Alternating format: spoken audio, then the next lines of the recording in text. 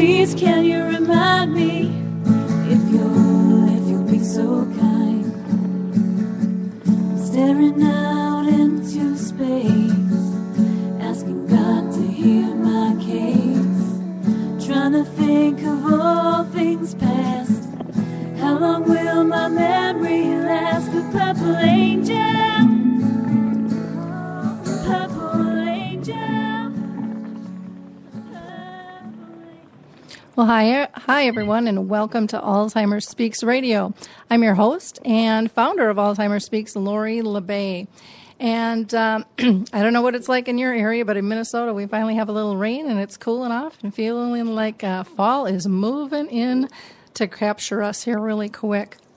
For those of you that are new to the show, I just like to give people a little bit of history about Alzheimer's Speaks. We're an advocacy-based company providing multiple platforms to shift our dementia care culture from crisis to comfort worldwide.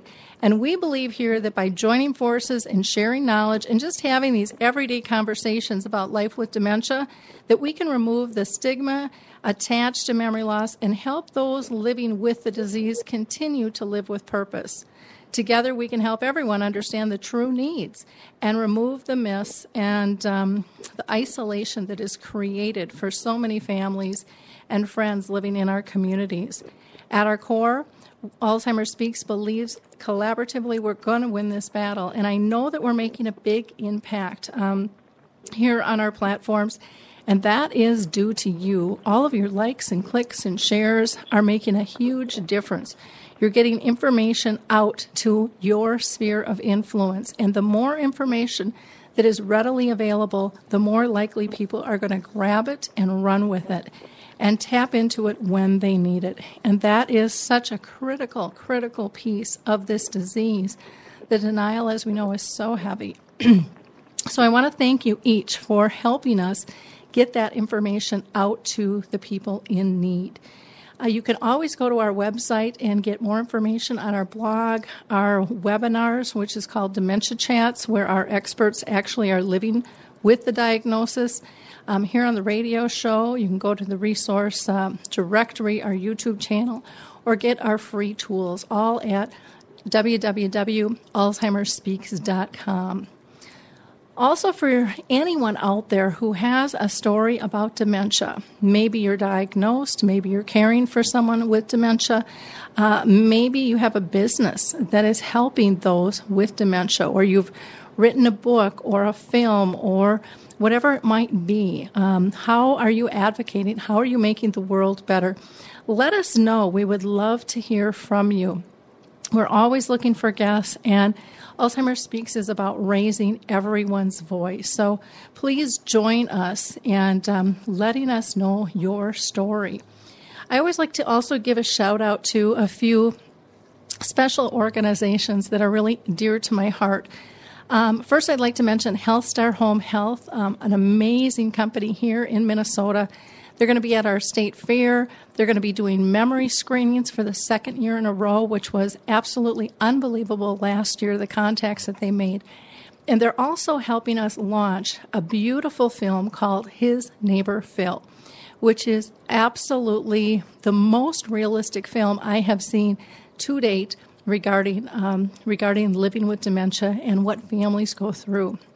So visit them out at the Care 11 building, right off of Dan Patch and Cooper. Again, that's the Health Star Home Health booth. And you'll be able to get a memory screening if you're interested, resources on dementia, as well as learn more about this film, His Neighbor Phil.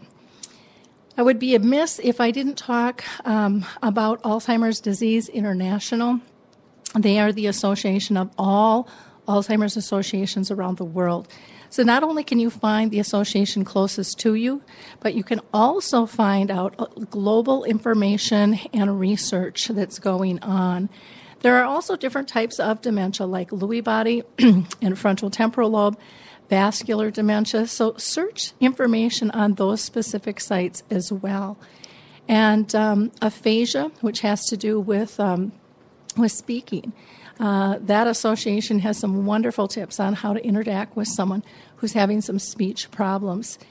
And there are heavy needs for trial and research. So check out the Alzheimer's team on Facebook, or again, you can see one of their graphics right on Alzheimer's Speaks homepage. Click on that, take a short survey, and see if you might be a ready candidate for one of the clinical trials. In order for us to find a cure, we have to be able to do these trials. So they are a critical piece. Before I introduce our first guest, I do want to give 2 shouts out to the Twin Cities Hit Show, which is an online radio show broadcast right here in the Twin Cities on Alive and Social, Monday through Thursday at 9:30. And each day you'll hear hilarious commentary about the latest news from your host, Rusty Gatenby. He's a comedian with Chuck Gallup, and they do and say things on the local morning show that can't or won't, you won't normally hear. So listen in and learn. They do a lot. They just do a great job. I was able to sit in when I first came over to a live and Social on their show, and it was just really fun and very, very upbeat. The other thing I want to do one last shout out to is Apples to Apples. And Apples to Apples is a sports show featuring the father and son team of Scott and Drew Applebaum. And find out if father really knows best. Visit aliveandsocial.com and hear this fun and lively little banter every week between Apples to Apples. So with no further ado, let me introduce our guest here today. Some of you are probably familiar with Anthony Cirillo. He is extremely well known, especially here in the U.S. Did you know that there's almost 40 million people at the age of 65 and over in the United States? And in America, 50 and older population is going to reach over 1 million this year. These are statistics that flow easily off Anthony's lips. He really fell into his mission and his advocacy working with the elderly when he started performing in nursing homes. And he has turned into this passionate advocate that has done just a lot of advocacy, volunteer work, research, training, speaking, and entertaining to seniors and caregivers alike. And he helps lead them through life on his platform of Educated Aging, which covers physical, emotional, and financial levels. He's a gifted singer and performer, and he's been in Nashville, and he's sung all around the country, and he uses his performing gifts in his keynote speeches and press engagements. He's really an experienced leader in the healthcare industry and one who knows how to navigate the industry as a whole. He understands the seniors and the caregivers' perspectives and their needs, and he's just a really bright light in terms of helping them live with dignity and purpose. So welcome, Anthony. How are you today? I'm great, Lori. Thanks for having me. Well, I'm thrilled that you have taken the time out of your day to be with us. I always like to start out asking each one of our guests if they have been personally touched by dementia, either via a friend or family member. Yes, and so I am a family caregiver for my mother, and she has all her cognition, but she lives in an independent living community where there's others of her friends who I've been able to. Mom's been there about maybe 18 months. My sister passed in January 2014, and we moved Mom up here. And I've noticed a lot of her friends who I first met have been declining over time, and it's kind of an interesting thing to experience and watch. And, it really does call to the fact that no matter what the setting of care, and I know the general consumer a lot of times puts all of these groups it under one umbrella, but that you can find dementia and Alzheimer's at all levels. And so my closest has been kind of observing mom's friends. But my wife's family has experienced some dementia and Alzheimer's with her aunts, or one aunt particularly died from Alzheimer's, and of course my work through the Dementia Action Alliance, I've just made some great friendships with people and have been able to witness it firsthand. Wonderful. Anthony, can you tell our listeners, how you became involved in elderly issues and what you're trying to achieve with your business?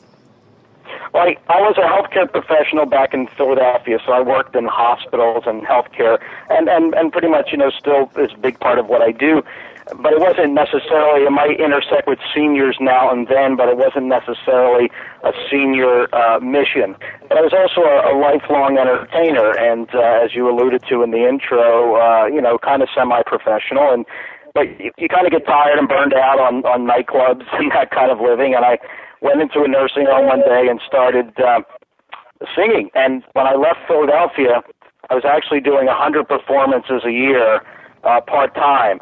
And it really just crept up on me that I was getting a lot of fulfillment, but also giving a lot of fulfillment as well. But the interesting thing that happened was that, when I was in a band, I was just a performer. I was just a singer and a guy who played an instrument. When I went into nursing and assisted living, I became a performer. And there's a nuance there because I became a performer because of the people who I were entertaining. And so I learned pretty quickly about wandering and things like that. And so when people would, a person in the home would come up to me mid song and be there, at first you're not quite sure what to do, but over time you learn to accept them where they're at and to embrace them, and if they want to stay up there for the whole program, so be it. And so it really has, and I've learned so much from elders just from the performance aspect, and so, over time I've kind of developed this, as you mentioned, this platform about educated aging. I'm really an advocate that people need to prepare for aging sooner in life, that it comes down to three areas, and you really need all three. And the first is your physical health, how you take care of yourself. When you're younger is going to impact how you age. I talk a lot about, I go into some places, and people are there not because age caught up to them, but they didn't keep up, with their own selves. And so that's one piece, but then you can't have that without understanding how all of this is paid for, and there's enough financial professionals and others who talk about that, but I talk about it as in a combination of things.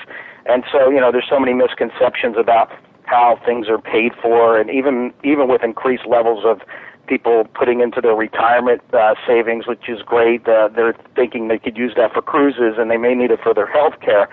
And then what I call emotional aging, and we may cover that a little bit later, but it's what are these things that I've learned from elders about living a quality life as you age, even in the places that the general public most associates with death. And so you can learn so much about their resiliency and their ability to bounce back, and you learn those types of lessons. It's going to serve you well as you get older. Definitely. Now, you have on your website a video about Esther and kind of, how your mission with elders was really solidified. Can you share with our audience that story? Sure, and it's a big part of when I speak. So Esther, when I first came down to the Carolinas, so I'm originally from Philadelphia, moved down to the Carolinas 14 years ago, and as I was starting my own consulting business, I was kind of also going and entertaining because obviously you start a new business, you're a little slow in the beginning. And I went up to Hickory, North Carolina, and I met Esther.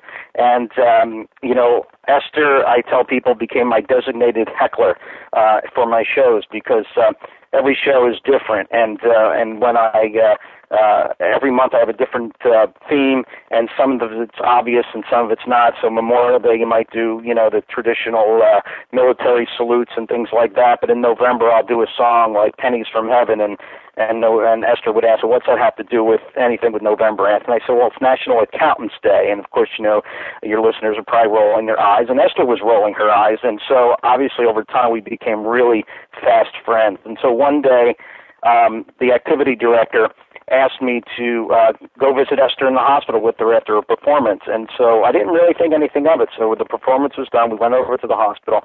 And on the way, the activity director said, oh, by the way, Esther's in the coronary care unit. She actually died and was revived a few days ago, and she wants you. And, of course, I'm thinking, oh, Lord, what's that all about? So we get there, and Esther's there and her daughter's there, and Esther starts flirting with me mercilessly, much to the embarrassment of her daughter. But Esther wants one thing for me, and she wants me to sing for her.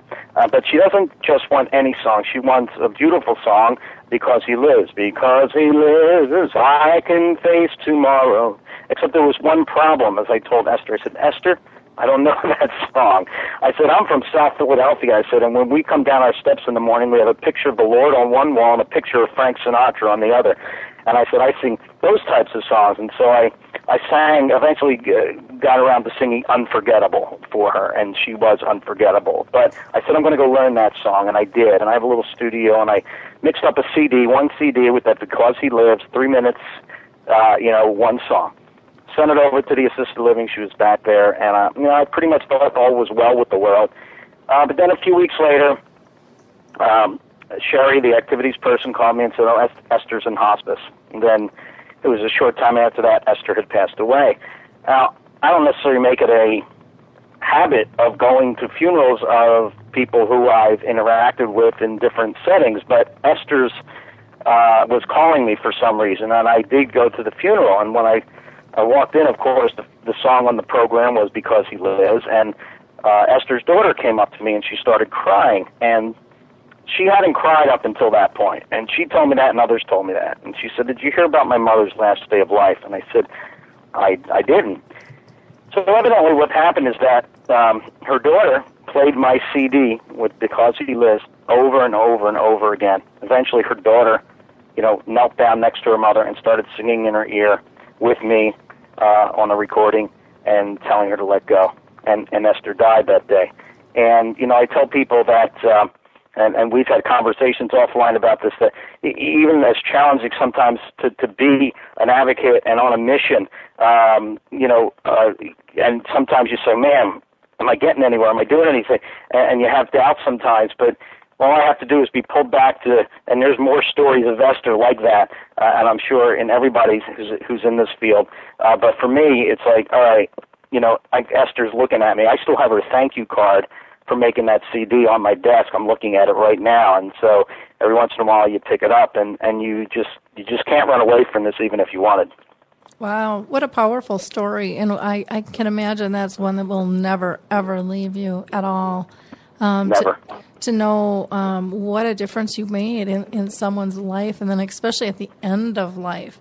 Not only with the person passing, but with their family. An incredible, incredible story.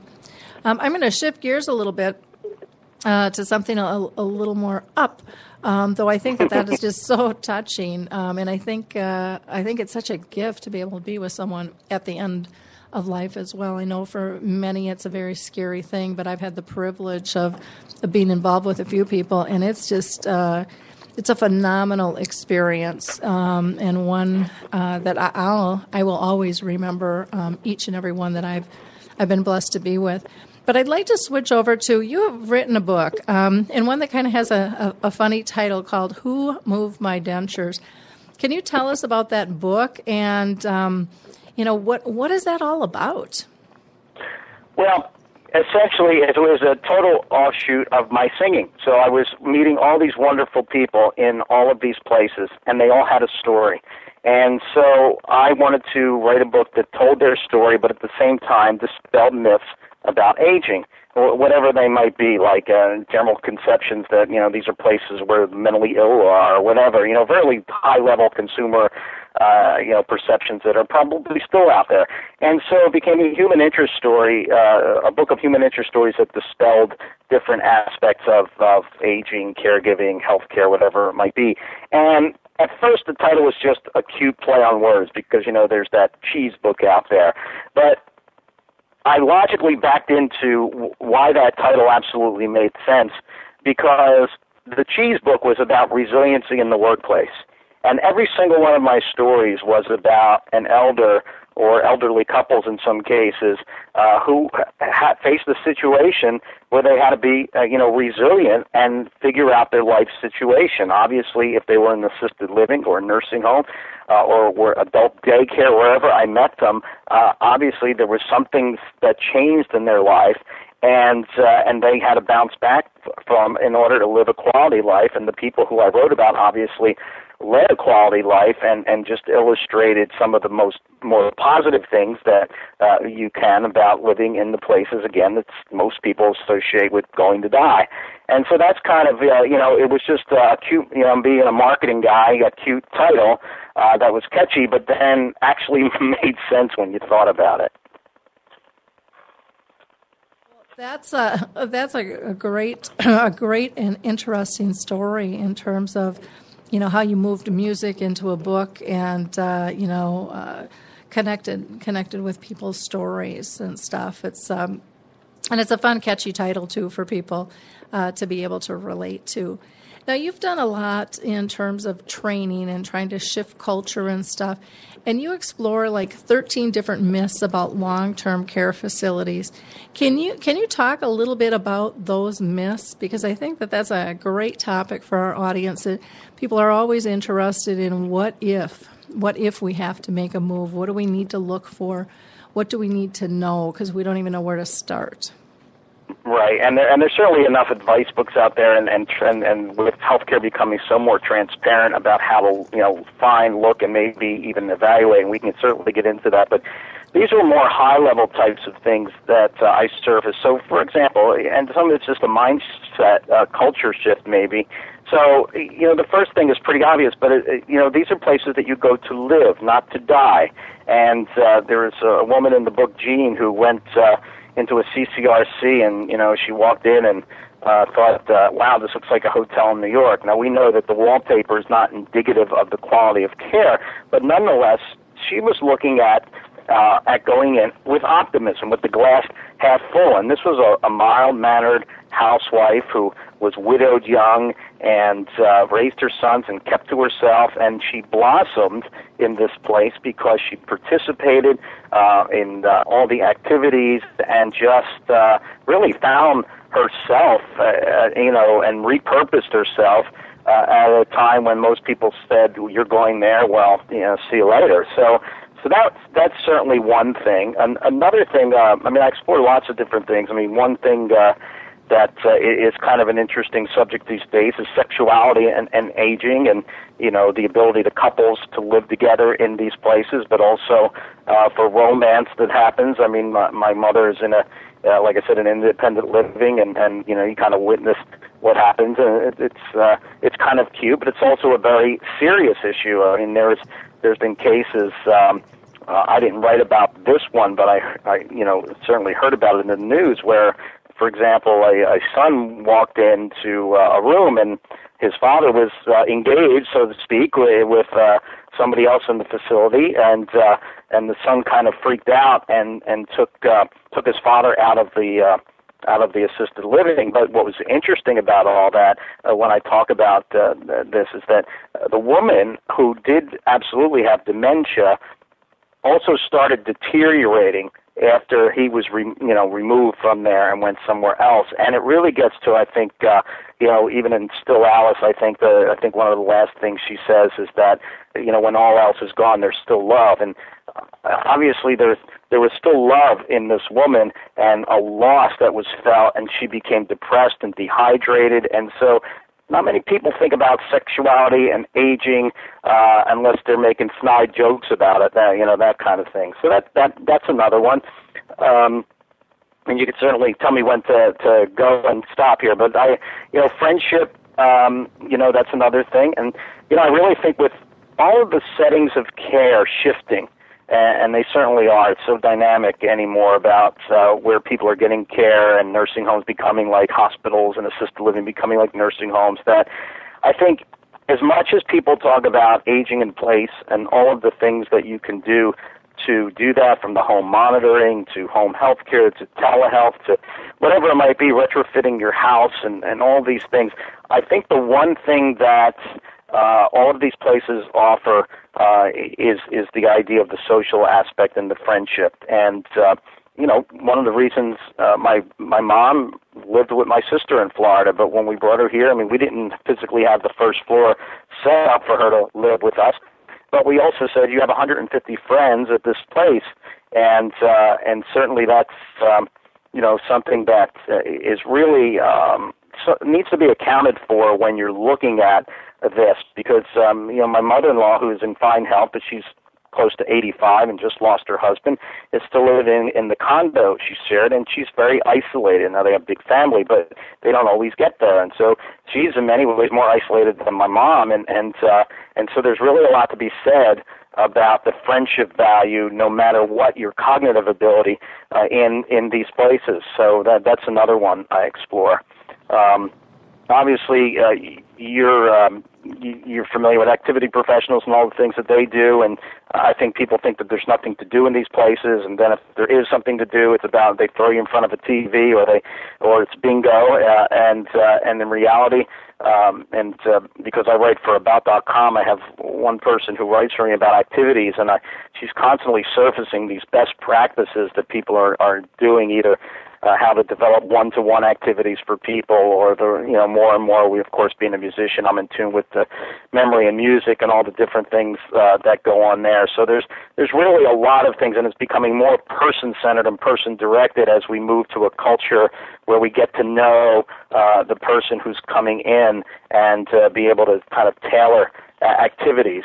So that's kind of another thing. I touch a little bit on abuse issues, but I think there's it's not as prevalent maybe as it was before, and that's because of a lot more, again, transparency and all kind of other touchy issues in nursing homes with cameras and whatnot. So we talk about that, and also I hit on the finances a little bit, because I still think people think Social Security or Medicare are going to pay for your care if you need this advanced care, and Medicare kicks in maybe for 100 days if you're hospitalized, but other than that, if you're not saving or getting long-term care insurance, which is harder to get and more expensive to get because few people are buying it, that's you really need to start. When you're saving in your 401k, you really also need to be saving about paying for your health care part of your retirement, because you might have Medicare, but it's not going to pay for the long-term care. Yeah, very interesting. We use the term, aging in place, but maybe it should be living in place or living in peace even, in terms of, that peace and comfort, that even if someone is moved outside the home, they still have that right to that peace and comfort of which we call home. And that comes in a lot of different angles, from being active to just relaxing and absorbing some downtime. But I think it's a real critical piece. I also think that long-term care, as scary as it can be for a lot of people, some of the advantages are that social interaction that we as family members cannot give. We're a spouse, we're a child, we're a grandchild, we're a friend. But we're not necessarily a peer. I guess a friend would fall into that category, but family really doesn't. Even though I can say my mom is my best friend, it's a different dynamic than a girlfriend, or a spouse would have. And so, for me, I remember the very first time, and my mom lived in a nursing home for 14 years, the very first time I walked in, and I was just about brought to tears by an activities director doing a very simple activity of just sharing a really colorful magazine and letting all the residents reminisce. And they were so engaged, and I never would have done that as a daughter. And even if I did, it would have been different. And I saw the power and the beauty of the peers and that social interaction, and I think that that's really important for people to remember, if a move is going to take place. Would you say that you're pro or con against nursing homes? And I know that that's kind of a loaded question. Well, I am. I'm more of not of people realizing don't lump all of this into one. So, when, my friends, and I'm a boomer, and if you talk about these issues, I mean, they just talk about going to the home, and then it could be nursing home, assisted living. They don't make a distinction. And I think it's more about, is the setting of care appropriate? And we certainly know that in independent living, there's probably people who need to be in assisted living, and assisted living, there's probably people who need to be in nursing homes. And again, the dynamic is shifting. There was a New York Times article in April that basically the headline was nursing homes are becoming hospital-like. And of course, we know that they're offering rehab services and things like that, but more of the care is being pushed out of hospitals, and readmissions are a big issue, and in hospitals and nursing homes play a part in whether people go back or not. But, I think it's more about the setting, because then more acute people are, I've witnessed this, in assisted living are in there inappropriately. Now, some places are, licensed to be able to take care of it at these different levels, but a lot of times they're not, but they're kind of hanging on to these folks because of various reasons, financial and otherwise. So I think it's more about, the setting of care. And I think, again, I always circle back, you can have all of the services, brought to you in your home, and you read about Uber getting into senior transportation and all these types of things. But I think unless you live in what they call these NORCs, naturally occurring retirement communities, where all of your friends kind of are still around and all the services kind of come to that community, and it's more in big urban areas in New York and things like that, you're going to miss the socialization part. So I'm really more about, is it the right setting, and are people there, for the right reasons in the appropriate setting? Good answer. I like that answer. I think so many times people fall either in the black or white scenario, and it's so much more colorful than that, especially with all the choices that we have now when it comes to care. Now, I know that one of the things that you're starting to talk about now is going into hospitals and helping them become dementia-friendly. And can you tell us a little bit about your work with that? I know Gary LeBlanc has his wristband program that he's doing with some hospitals, but I think yours is a little different. Yeah, and that program is just a great program. So, because I've worked on the hospital side for a long, long time, I'm looking at it from a few different aspects. And again, this is about some of the movements that are going on in healthcare that I think would benefit readers. I mean, with hospitals, again, a lot of hospitals own, at least in the areas that I consult in the geographically, own their physician practices. And with the shift in healthcare happening the way it is, they talk about physician practice being certified medical homes, and it's kind of a good descriptor, the home where, this is the central hub where you're going to get your care, and this is where you kind of report back to and get your guidance, at this medical home. And they talk about issues like population health management, where you get a chronic disease category like congestive heart failure or diabetes, and managing that with a team that's focused on it so that you can be well, obviously in a changing scenario where you don't get reimbursed for everything that you do, but for the quality that you produce, that's a win-win on both sides. But as I wrote in a recent blog, that I don't think dementia, including Alzheimer's, is a fit in the population health medical home, because obviously there's no cure. And so the folks there, until a person deteriorates to a point where they're then manifesting other healthcare conditions, then they fit into that nice, neat population health model. Oh, now we can get them in here. And so I think, now I was talking to a physician yesterday at a hospital I'm consulting with about kind of the gaps in care in their medical homes. And this was a pretty robust set of practices that were all certified medical homes. It's a big achievement, and it really means their quality is kind of ramped up. But they had done no kind of dementia-friendly analysis of the whether how it's to communicate or in the environment or pretty much anything that way. They've just been focused on kind of moving into this new phase of healthcare and reimbursement. So I think that's one nuance, is that it really has to start in the physician offices, and we need much more education in the physician offices about these types of issues. But then as you move into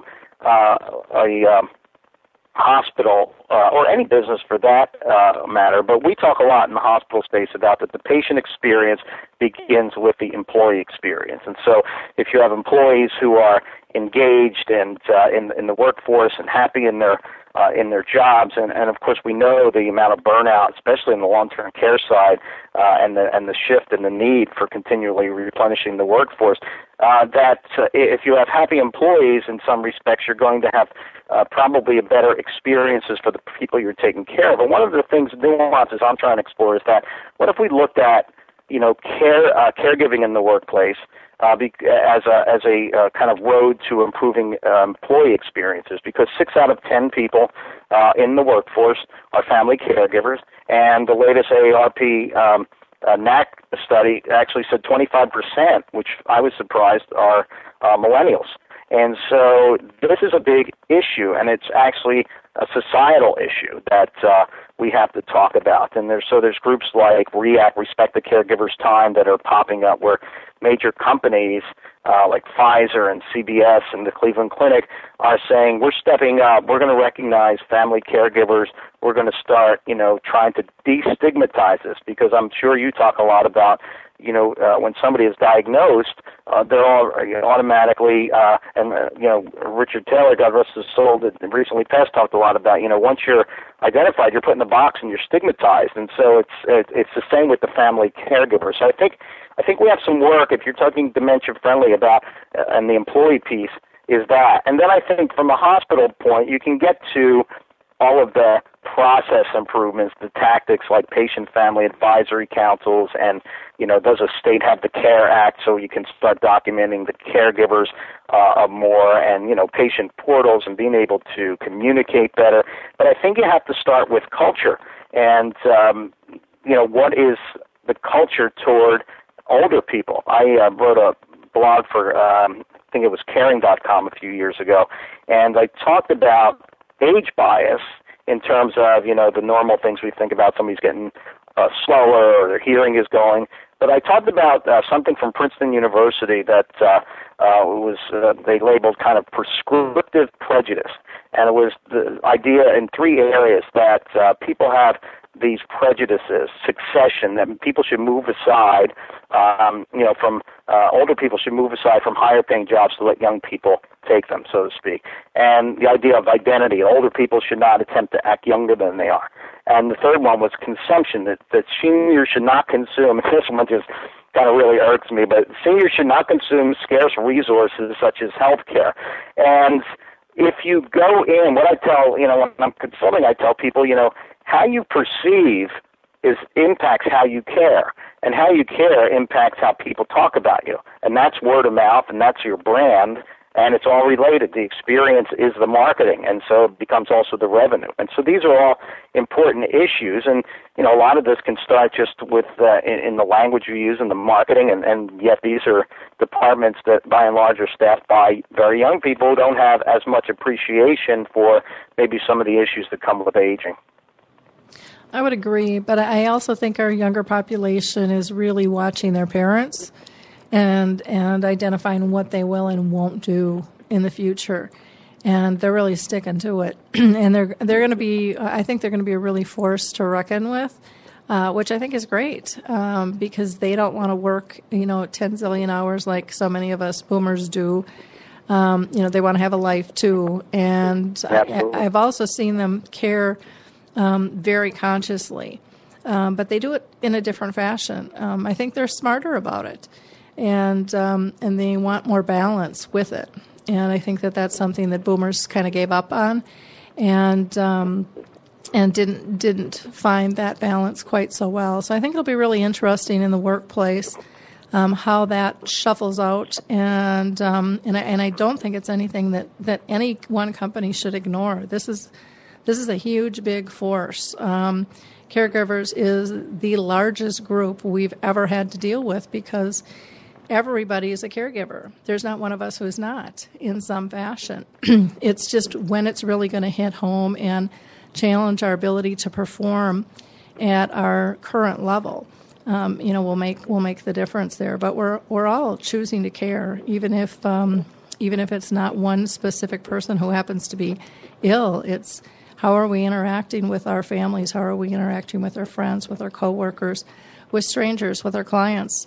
They're all choices, and we have forgotten that those really should be conscious choices and not just automatics there. So I applaud you for your work in trying to get people to move beyond that kind of customer service mentality and really get person-centered based in their care culture, if it's in healthcare or a different work environment, understanding that everybody is really impacted by this. One of your programs is really about being person-centered care, and I don't know if you want to talk about that a little bit more, about obstacles and opportunities in terms of shaping our care culture, for aging care. Sure, and just getting back a little bit to the whole culture of customer service versus resident-centered. I mean, a lot. Especially with more transparency in long-term care, there's these CAP surveys, these surveys that you get when you go to the doctor, and somebody will send you a survey to fill out, and the hospital's the same way. There's kind of a couple camps that, with my work in patient experience, and you sometimes find out that some are just chasing scores, and so big thing in hospitals is noise reduction. We have to reduce the noise to get that bigger score so that we're graded better and we look better. And so it's more about following the rules, and sometimes we get into cultures where, we map the experience ad nauseum and then we script responses. And, there was a telling quote from Toby Cosgrove at a patient experience conference in Cleveland. He's the president of the Cleveland Clinic, and he said at one of the conferences, the real measures of patient experience come from the heart and really knowing people. And so when you talk about kind of intake into assisted living or home health, I think it's about following some of the examples out there that are getting to know the people better. And so, I cite in some of my presentations the Living History Project from a woman named Sheila Brunet, where volunteers actually go and, talk to people about their life story. Now, I think, obviously, there might be some challenges with dementia and Alzheimer's patients, and maybe caregivers, family caregivers need to participate in that. But all of that is about helping to get people who are caring to get to know them better and understand some of their backstory. And I think sometimes we miss backing away and simplifying some of our approaches. This is kind of fascinating, I attended a patient experience conference locally, and it was three of the healthcare systems there, and then somebody had actually turned out to be an incredible idea, because when you first looked at it, you said, what's this guy doing here? And it was a franchisee from Chick-fil-A. And you said, okay, what's he got to do with patient experience? But what he talked about was a core, he called it the core four things that they do at Chick-fil-A that you are sometimes overtly aware of and sometimes not. And, two of them are pretty easy. Make eye contact and smile. So they're easy. But the other two, the first one was assess the situation. So somebody's, and I give the example of, in the spring, the Little League teams are playing, and, they're after the game is over, there's a winner and a loser, but they're all getting treated to Chick-fil-A, and they come in and you kind of sense from how they're acting, maybe how the situation worked out on the field. And so accordingly, you kind of can say, well, what's my approach here? And then the other thing he talked about was maintaining the relationship. And that meant, if you go into a Chick-fil-A, and it's my one vice of fast food, somebody will greet you invariably, and if you dine in, so to speak, somebody will probably come over. It might be the same person who waited on you who will clean up your table, even though we're quite capable of, throwing the trash out. But as you're leaving, somebody will say goodbye, and if you look back, it's probably the same person. And that's what they mean by maintaining the relationship. And this is in a fast food service that essentially, doesn't, its product speaks for itself, because the lines are wrapped around the corner, and any Chick-fil-A I've seen in my area. And so, but there's simple types of things. And when I talk about changing the culture of aging care, I talk on I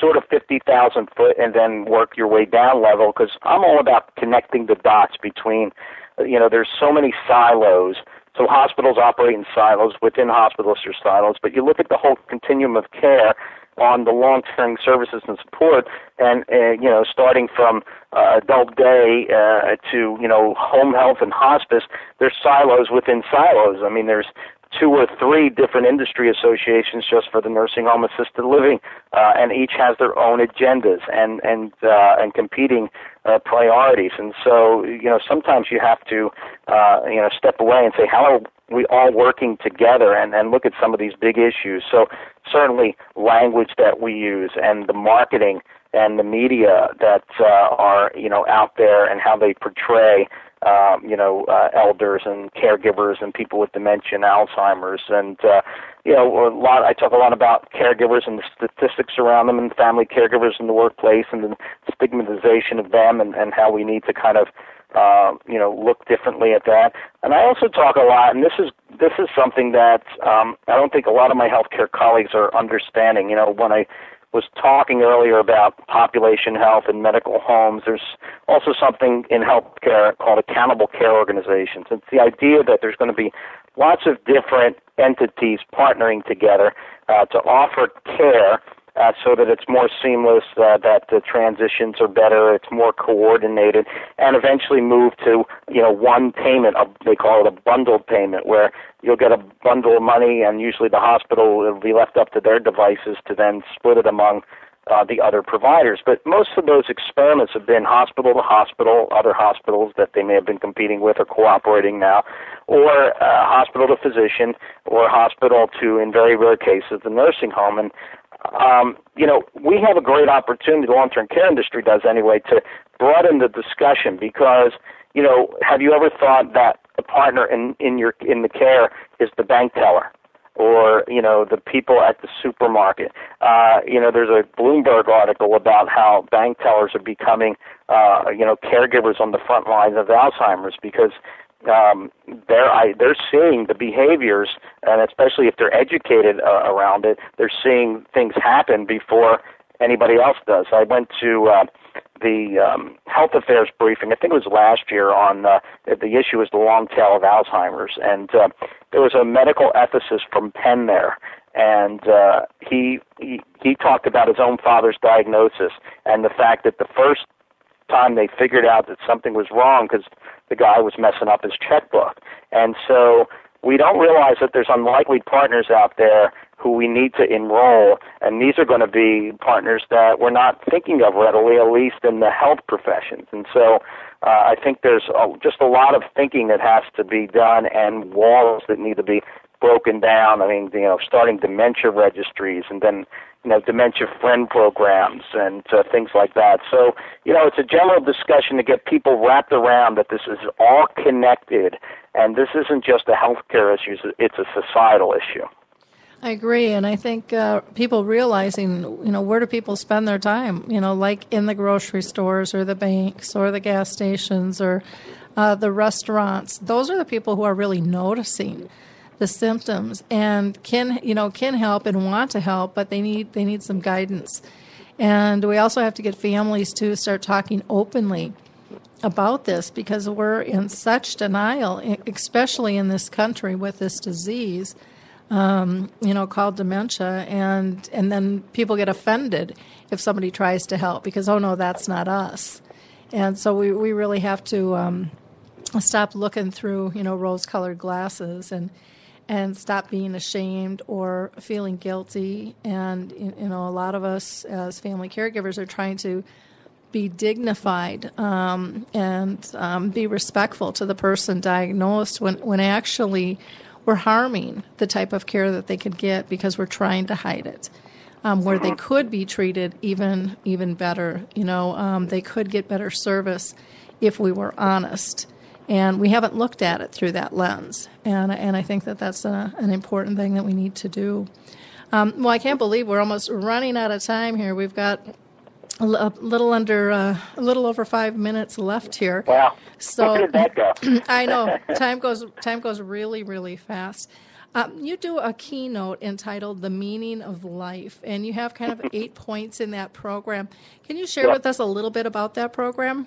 I'm actually giving that next week for the Alzheimer's Association of Charlotte, and I'll be the ending keynote. But I talk about, and again, it's just fascinating as I look back on my career. This all again spawned from singing to the book to the speech, because it's really taking all the things I've learned. So I talk about the fact that what can we learn from elders about living a quality life at the end of life, and from elders who are in the places who most associate with death. I mean, that's kind of the thing.